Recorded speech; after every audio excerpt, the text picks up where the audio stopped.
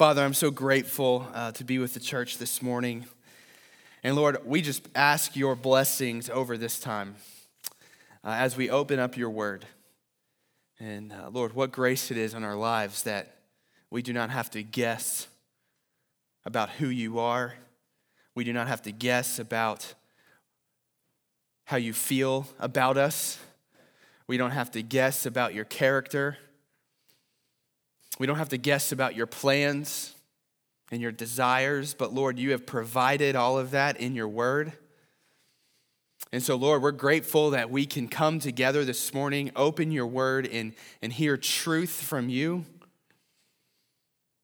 And Lord, I pray very specifically this morning that as we read from Hosea 11, that, Lord, you would do a work in our hearts of deconstructing some false perceptions we might have about you.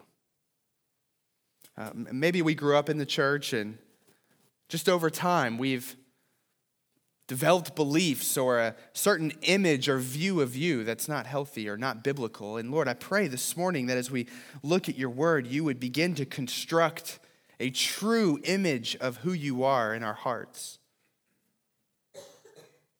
I pray this morning that every person who's listening to your word read this morning would encounter your love, your fatherly love for us in a new and life-changing way. We love you, Lord, and we ask these things in Jesus' name. Amen. Have you ever had an experience before with someone, a first impression, where you kind of got a perception of someone and it negatively shaped your view of them? And so that kind of impacted the way you viewed that person for a long time until one day you realized you were wrong when you actually got to know this person better. Let me give you an example. So one summer when I was in middle school, 6th or 7th grade, I don't remember, I was headed off to summer camp. And there was another family that had moved into town, and they had a son my age, and he was also headed to the same summer camp. And that mom talked to my mom, and so my mom came to me and said, "All right, Alan, you have to be friends with this guy." So I did what every kind of 13-year-old, I don't know, every 13-year-old, I did what I did at 13 years old, is I vowed to stay away from him. Because my mom said I had to be friends with this guy, and I didn't want to do that. So what that encounter did is it shaped my perception of this guy. And so when I first met him, this was the guy that my mom said I had to be friends with, so I tried to avoid him. But what happened at camp? We became best friends.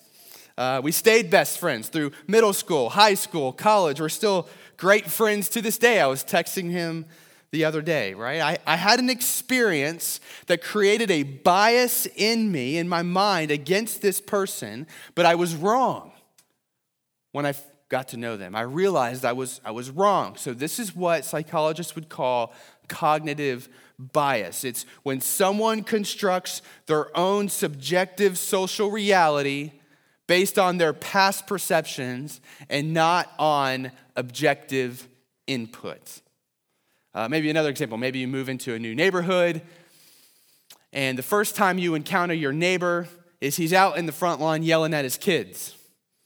And you think to yourself, man, this guy's unhinged. You know, this guy, he's a terrible dad. He would be a bad influence on my family. And so you have this negative perception of him, and that stops you from engaging with this guy for maybe a long time. You don't get to know him because this is the view you have of him. Until later, maybe you actually do get to know him and you realize, man, this is a great guy. You just caught him on a bad day. You didn't know that he stepped on a Lego for the 8th time that week and he just lost it on his kids. Right? All of us have cognitive bias in many different areas of our life, and it can impact our relationships with other people. It can impact our morale in the workplace or our relationships with our family, many other things. But one area that I have seen this impact people probably most profoundly is in their view of God. people who have had experiences in their life that have left them with a perception of God in their minds that is not true of the God of the Bible. Maybe you grew up in a home that went to church, identified themselves as Christians, aligned themselves with Christian values, but it was not a good home. Maybe in that home you experienced some type of abuse. Maybe your parents were absent. Maybe you realized early on that the faith of the family was for appearance only, so you acted like it at church, but when you went home at the end of the day and the door closed and it was just your family inside, it was really more like hell. That will shape your perception of God. Maybe you've had an experience in a church that was unhealthy, where there's a lot of conflict and gossip. That will shape your experience and your perception of God. Maybe you've been shamed in a church. That will impact your perception of God. Maybe over time you've always carried this sense of guilt for not living up to the standard that you ought to as a follower of Christ, and your prayers are primarily comprised of apologizing to God and promising Him that you'll do better next time. That's going to impact your perception of God.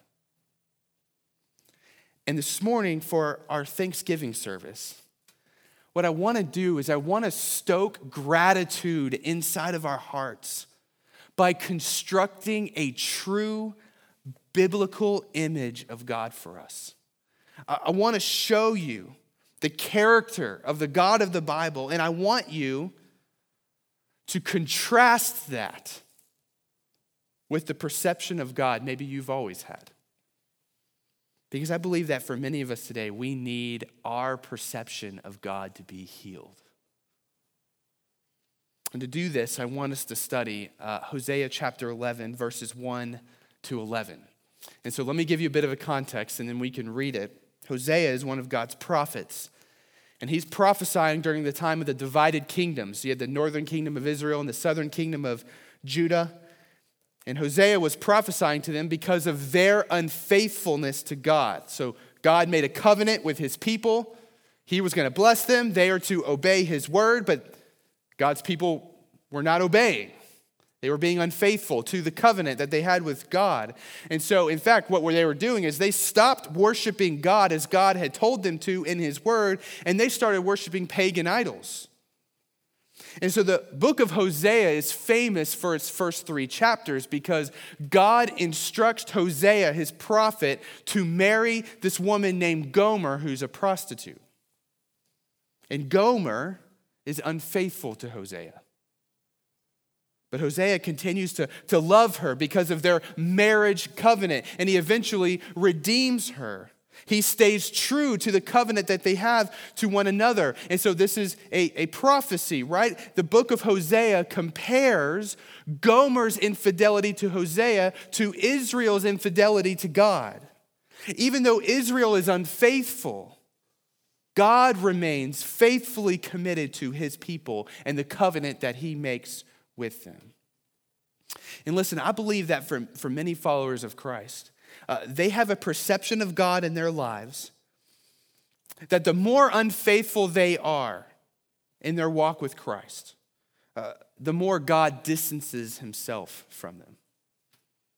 And the more faithful they are, the more consistent, the more disciplined they are in their walks with Christ, the more God draws near to them. We say things if we haven't been diligently spending time in the Bible like, man, I am far from God. But the book of Hosea depicts for us an image of God that although we might be all over the place when it comes to our faithfulness, God never wavers in his faithfulness to us. He never wavers in his nearness to us, his fatherly love for us. And so later in Hosea, in chapter 11, we get this beautiful description of God's perfect fatherly love for us. And I want to study this chapter together as a way of experiencing God's love together this morning. And so let's read Hosea chapter 11, verses 1 to 11. Let me read that for us. says this, "When Israel was a child, I loved him. And out of Egypt I called my son. The more they were called, the more they went away. They kept sacrificing to the Baals and burning offerings to idols. Yet it was I who taught Ephraim to walk." Ephraim's another name for Israel. "I took them up by their arms, but they did not know that I healed them. I led them with the cords of kindness, with the bands of love, and I became to them as one who eases the yoke of their jaws, and I bent down to them and fed them. They shall not return to the land of Egypt, but Assyria shall be their king, because they have refused to return to me. The sword shall rage against their cities, consume the bars of their gates, and devour them because of their own counsels. My people are bent on turning away from me, and though they call out to the Most High, he shall not raise them up at all. But how can I give up on you, O Ephraim? How can I hand you over, O Israel? How can I make you like Admah? How can I treat you like Zeboim? My heart recoils within me. My compassion grows warm and tender. I will not execute my burning anger. I will not again destroy Ephraim, for I am God and not a man, the Holy One in your midst, and I will not come in wrath. They shall go after the Lord. He will roar like a lion. When he roars, his children shall come trembling from the west. They shall come trembling like birds from Egypt and like doves from the land of Assyria, and I will return them to their homes, declares the Lord. Here's what I want to do is I want to break this passage down into 4 different sections. And in each section, I want us to look at a different aspect of God's love for us. And so here's number 1. First aspect of God's love for us I want you to know is this, is God wants you. God wants you. I mean, have you ever thought about the idea that God wants a relationship with you and the current you, not the future you? Our relationship with God is not this cold, religious relationship where he just gives us rules, we follow the rules, and that is the parameters of the relationship. No. God wants to be with you. And I know this because God is the one who took the first step to come and get you. Look at verses 1-4 with me again. It says, "When Israel was a child, I loved him. And out of Egypt, I called my son. The more they were called, the more they went away. They kept sacrificing to the Baals and burning offerings to the idols. They were running away from me, yet it was I who taught Ephraim to walk. I took them up by their arms, but they did not know that I healed them. I led them with cords of kindness, with the bands of love, and I became to them as one who eases the yoke of their jaws. And I bent down to them and fed them." Hosea is referring here to God rescuing Israel from their slavery in Egypt. When God's people were in bondage, it was God who came, broke their chains, and led them to freedom. It was God who had the idea, it was God who made the plan, and it was God who initiated that plan. And even though the people of God were still complaining and still being unfaithful, while God was in the midst of rescuing them, he still wanted them. Israel didn't even know it, but they were the recipients of God's tender care. Just look at this language. It was I who taught you to walk. It was I that lifted you up. I'm the one that led you with cords of kindness, with bands of love. These people were in slavery in Egypt, bound up. But God said, no, I'm the one who comes and eases your yoke. And I bent down and fed them. As many of you know, my wife and I are foster care parents for Fairfax County. And we don't have a child with us now. We did for the first part of the year. And our youngest daughter, Christy, we adopted through the foster care system. And doing this means that we have an understanding of the trauma that many children face in our area. And also we have an understanding of the many kids who right now are waiting for an adoptive family. There's many kids on a list right now who for whatever reason, there's no one willing to adopt them. And they're called waiting children. Many of kids get into this list because they get older or they have behavioral issues or health issues. And it's a lot for a family to take that on. It's a lot of sacrifice. And so it takes a long time to find an adoptive family for them. But the reality is that many of these kids have developed these behavioral issues because they've never experienced a stable home with parents that love them faithfully, even when they are hard to love. And in Hosea's depiction of God rescuing Israel from Egypt, and listen, in your own life, if you are a follower of Christ, what God has done is like a family coming to a child who's been waiting for years for someone to lovingly take him or her in and saying, you can forever be a part of our family. You don't have to earn it. You don't have to prove yourself. This was our idea. It's going to be done at our expense. We want you in our home. We want to give you our love. We want to be the ones who raise you up, who give you what you need, take care of you. You can't mess this up because we want you. Not the future version of who you might be, not a child that might fulfill all my dreams. No, I want right now the current version of you. And that is what God has done for you in Christ because he loves you and he wants you. He, at the expense of his son, Jesus, on the cross, made a way that he could have us in his family, be reconciled to us. And he did this without us prompting him. He did this not because we proved our faithfulness to him. No, in love, he adopts us into his family. Paul explains this so clearly to us in Ephesians chapter 1, verses 3-6.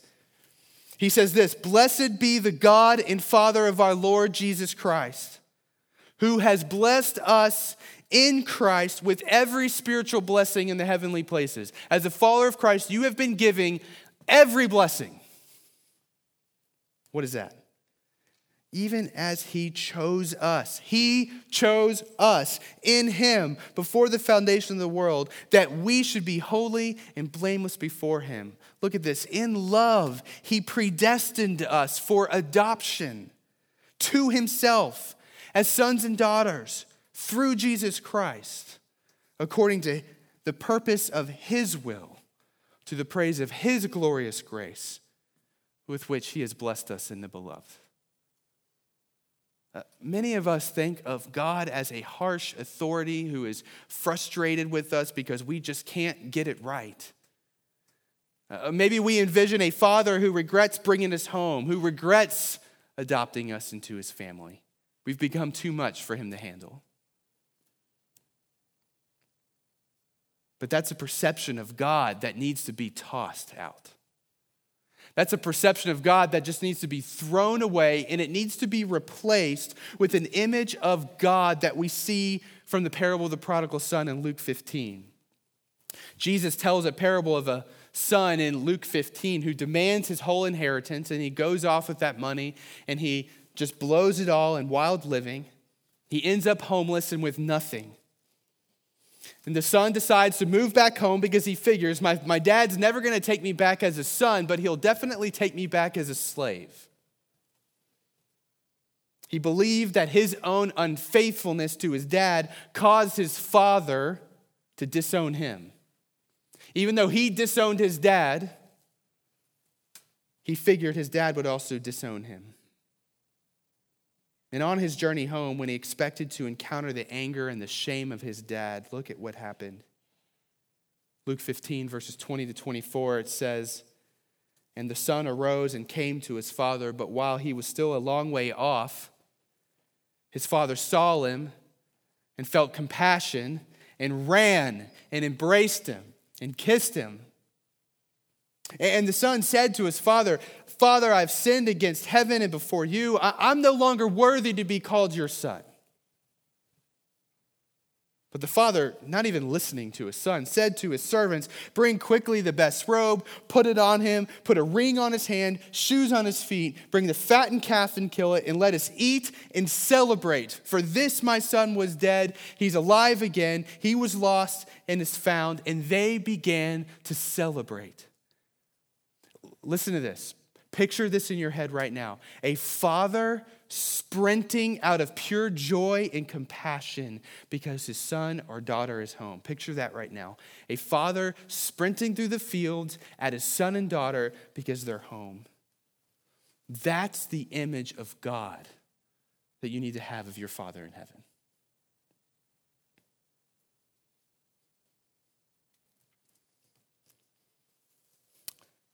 Second aspect of God's love I think we see in Hosea is this, number 2. God will discipline you. He will discipline you. Verses 5-7. God says, "They shall not return to the land of Egypt, but Assyria shall be their king, because they have refused to return to me. The sword shall rage against their cities, consume the bars of their gates, and devour them because of their own counsels. My people are bent on turning away from me, and though they call out to the Most High, he shall not raise them up at all." You may go, "Man, that one's not as cozy as the first one." But see, I'm talking about God's perfect love for us. And true love doesn't sweep problems under the rug. Maybe you grew up in a home like that, where issues were ignored and problems were just swept under the rug, and it just festers.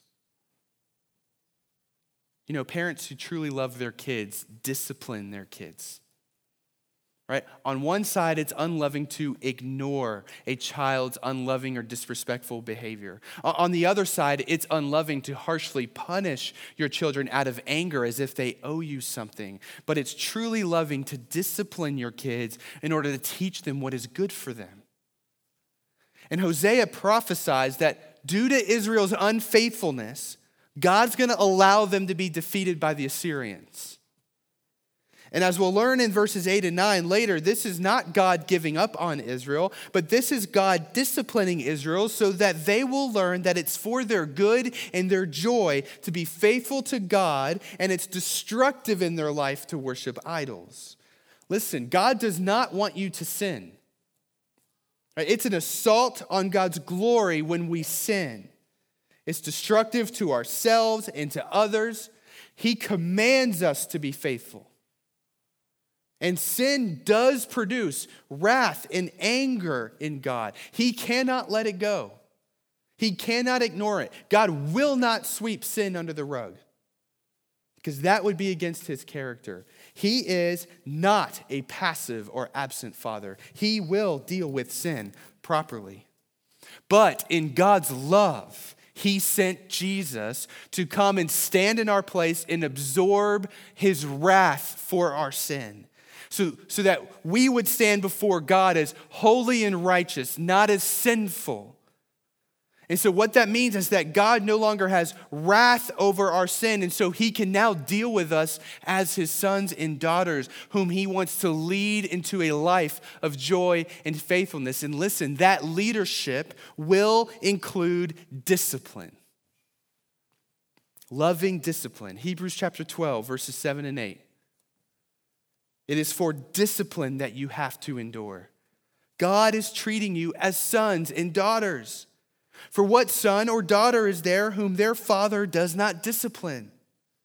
If you are left without discipline, in which all have participated, then you are illegitimate children and not sons and daughters. There are times when God allows you to go through hard circumstances and to face the consequences of your actions. But I think the perception of God that we have when we go through hard times is that God is punishing us.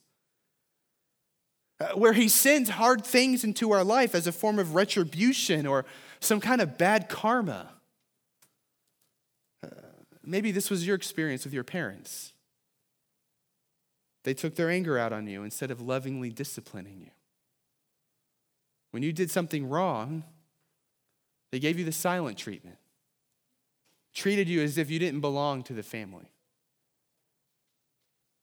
And our loving Father, he disciplines us not because he's angry, or because he'll disown us, but precisely because he loves us.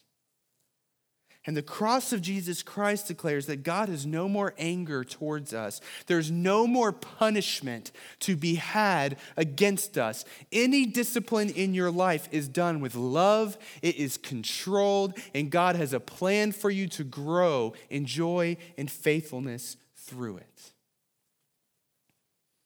And that's what the next aspect of God's love is all about. Number 3. It's this, that you warm God's heart. You warm God's heart. Look at verses 8 and 9 with me. How can I give up on you, O Ephraim? How can I hand you over, O Israel? How can I make you like Admah? How can I treat you like Zeboim? Those are 2 cities that God had destroyed in the past. My heart recoils within me. My compassion grows warm and tender. I will not execute my burning anger. I will not again destroy Ephraim. For I am God and not a man, the Holy One in your midst, and I will not come in wrath.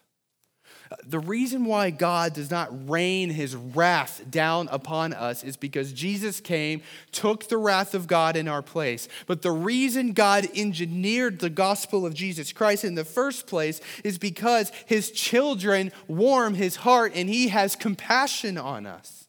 That's what it says.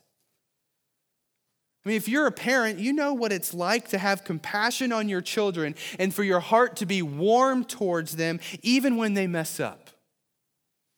The other day, my wife had to discipline my son, Leland, for something. And she sat him down on the stairs, was explaining to him the consequences that he was going to have to receive for what he did.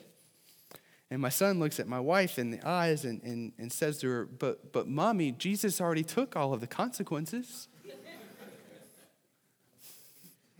But what happened in that moment? Man, that warmed our heart towards him. I mean, this was a teaching moment, right? Well, buddy, Jesus did take the punishment that we deserve for our sin, but our sin still has consequences so that we can learn and grow. It wasn't a lesson he wanted to learn at the time. But even though he still got his consequence, it didn't mean that our hearts weren't warm towards him. We want our son to grow in joy. And so for many of us, when we mess up, when we're not faithful, when we're not consistent, we picture God in heaven as shaking his head in annoyance at us, frustrated at us because we can't get it right, a cold heart towards us. I think it seems like in Christianity today, we believe that when people come to faith in Christ, they should instantly be fully grown, mature followers of Jesus rather than a spiritual infant. Immediately, you should love the Bible, know how to read it, and do it daily. And you should know immediately how to obey all of God's word. And you should immediately be an expert in theology and learn to love the church. You know, the fruits of the Spirit, love, joy, peace, patience, kindness, goodness, self-control, those should be fully present in your life overnight. And if not, God's annoyed at you. He's frustrated. You know, if you're helping a little 12-month-old learn to walk, I mean, what do? You stand over that child and you kind of stabilize them and hold on to them. You cheer them on. Maybe you have someone sitting out in front a few steps out to catch them. And then you eventually let him go to see if he'll take a few steps and fall into the other person. And what do you do when he takes those first steps? Man, you cheer. You say, great job, man, you're doing so good. Keep going, keep doing it. What do you not say? That was only 2 steps. Why can't you walk more than that? And what if the child doesn't make it? He tries to take 1 step and then falls flat on his face. Well, what do? You cheer him on. You did a great job for trying. You're so brave. Keep doing it. I know you can do it the next time. And you pick him back up and you get him all ready to try it again. What do you not do? You don't go, you idiot. Why can't you walk?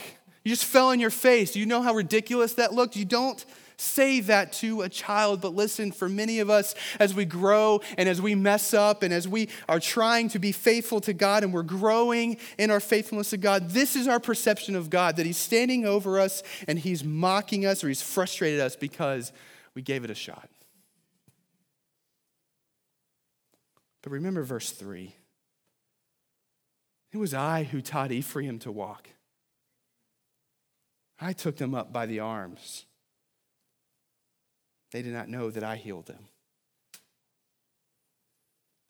See, I believe that for many of us, our Christian walk would be marked by so much more joy if we would just take the perception of God as being coldly mad at us for not being able to take a few steps on our own. And we would replace it with an image of God who is warmly cheering for us, coaching us, teaching us, picking us back up so we can give it another try. He sent Jesus so he could lavish his grace on us, and look at this, so he could raise us patiently as his kids. He sent Jesus so he could lavish his grace on us and raise us patiently as his children. You warm his heart, and he is patient, Father. And that leads to our final aspect of God's love for us, and that's this. Number 4, God will keep you.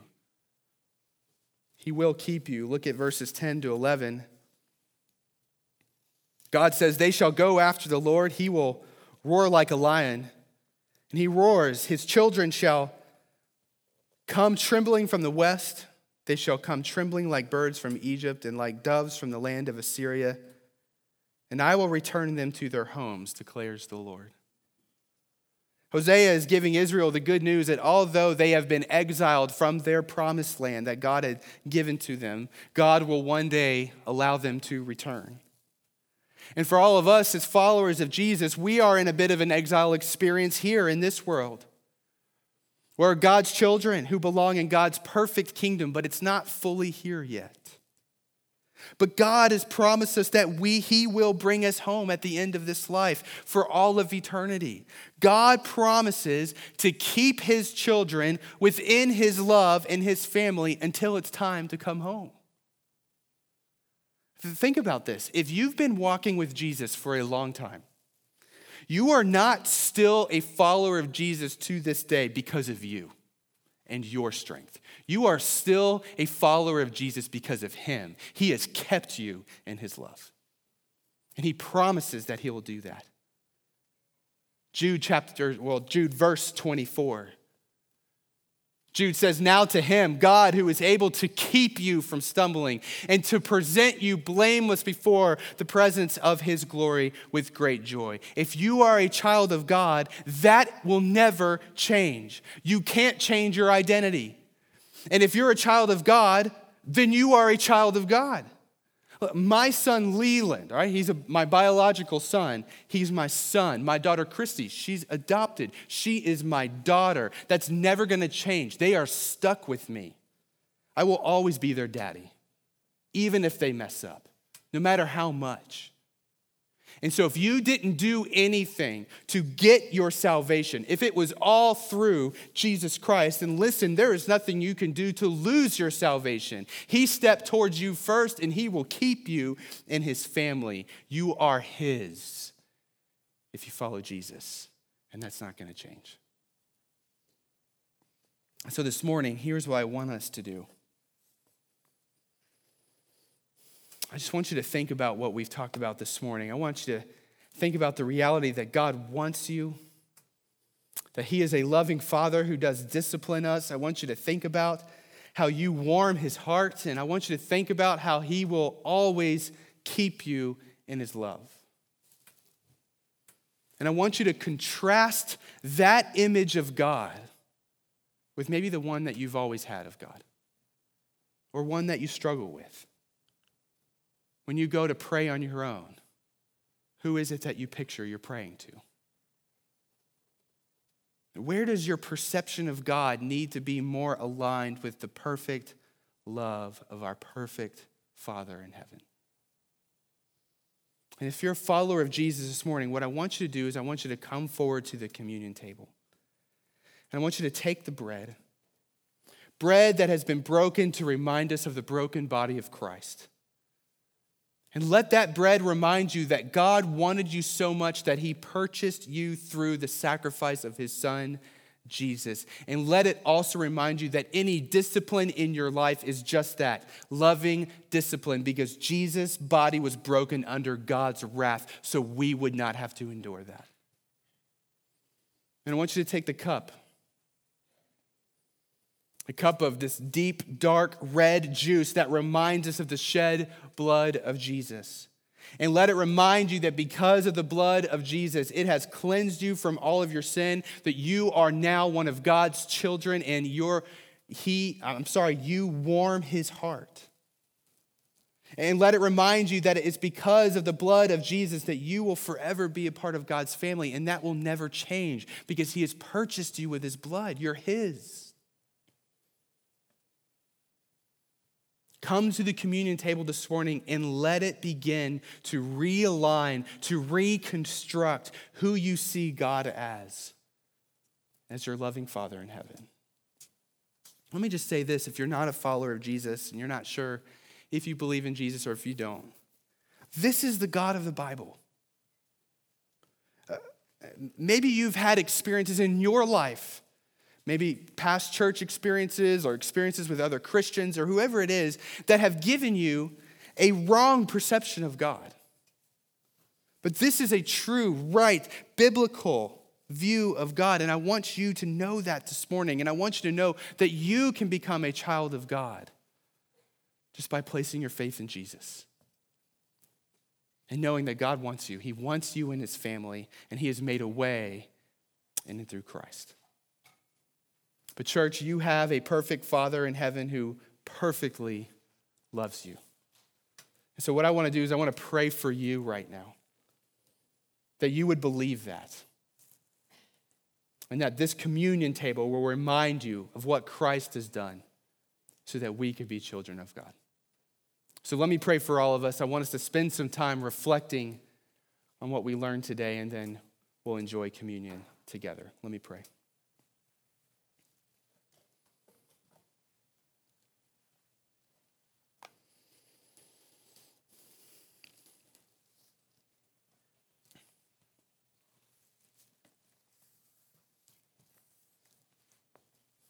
God, you are our Father.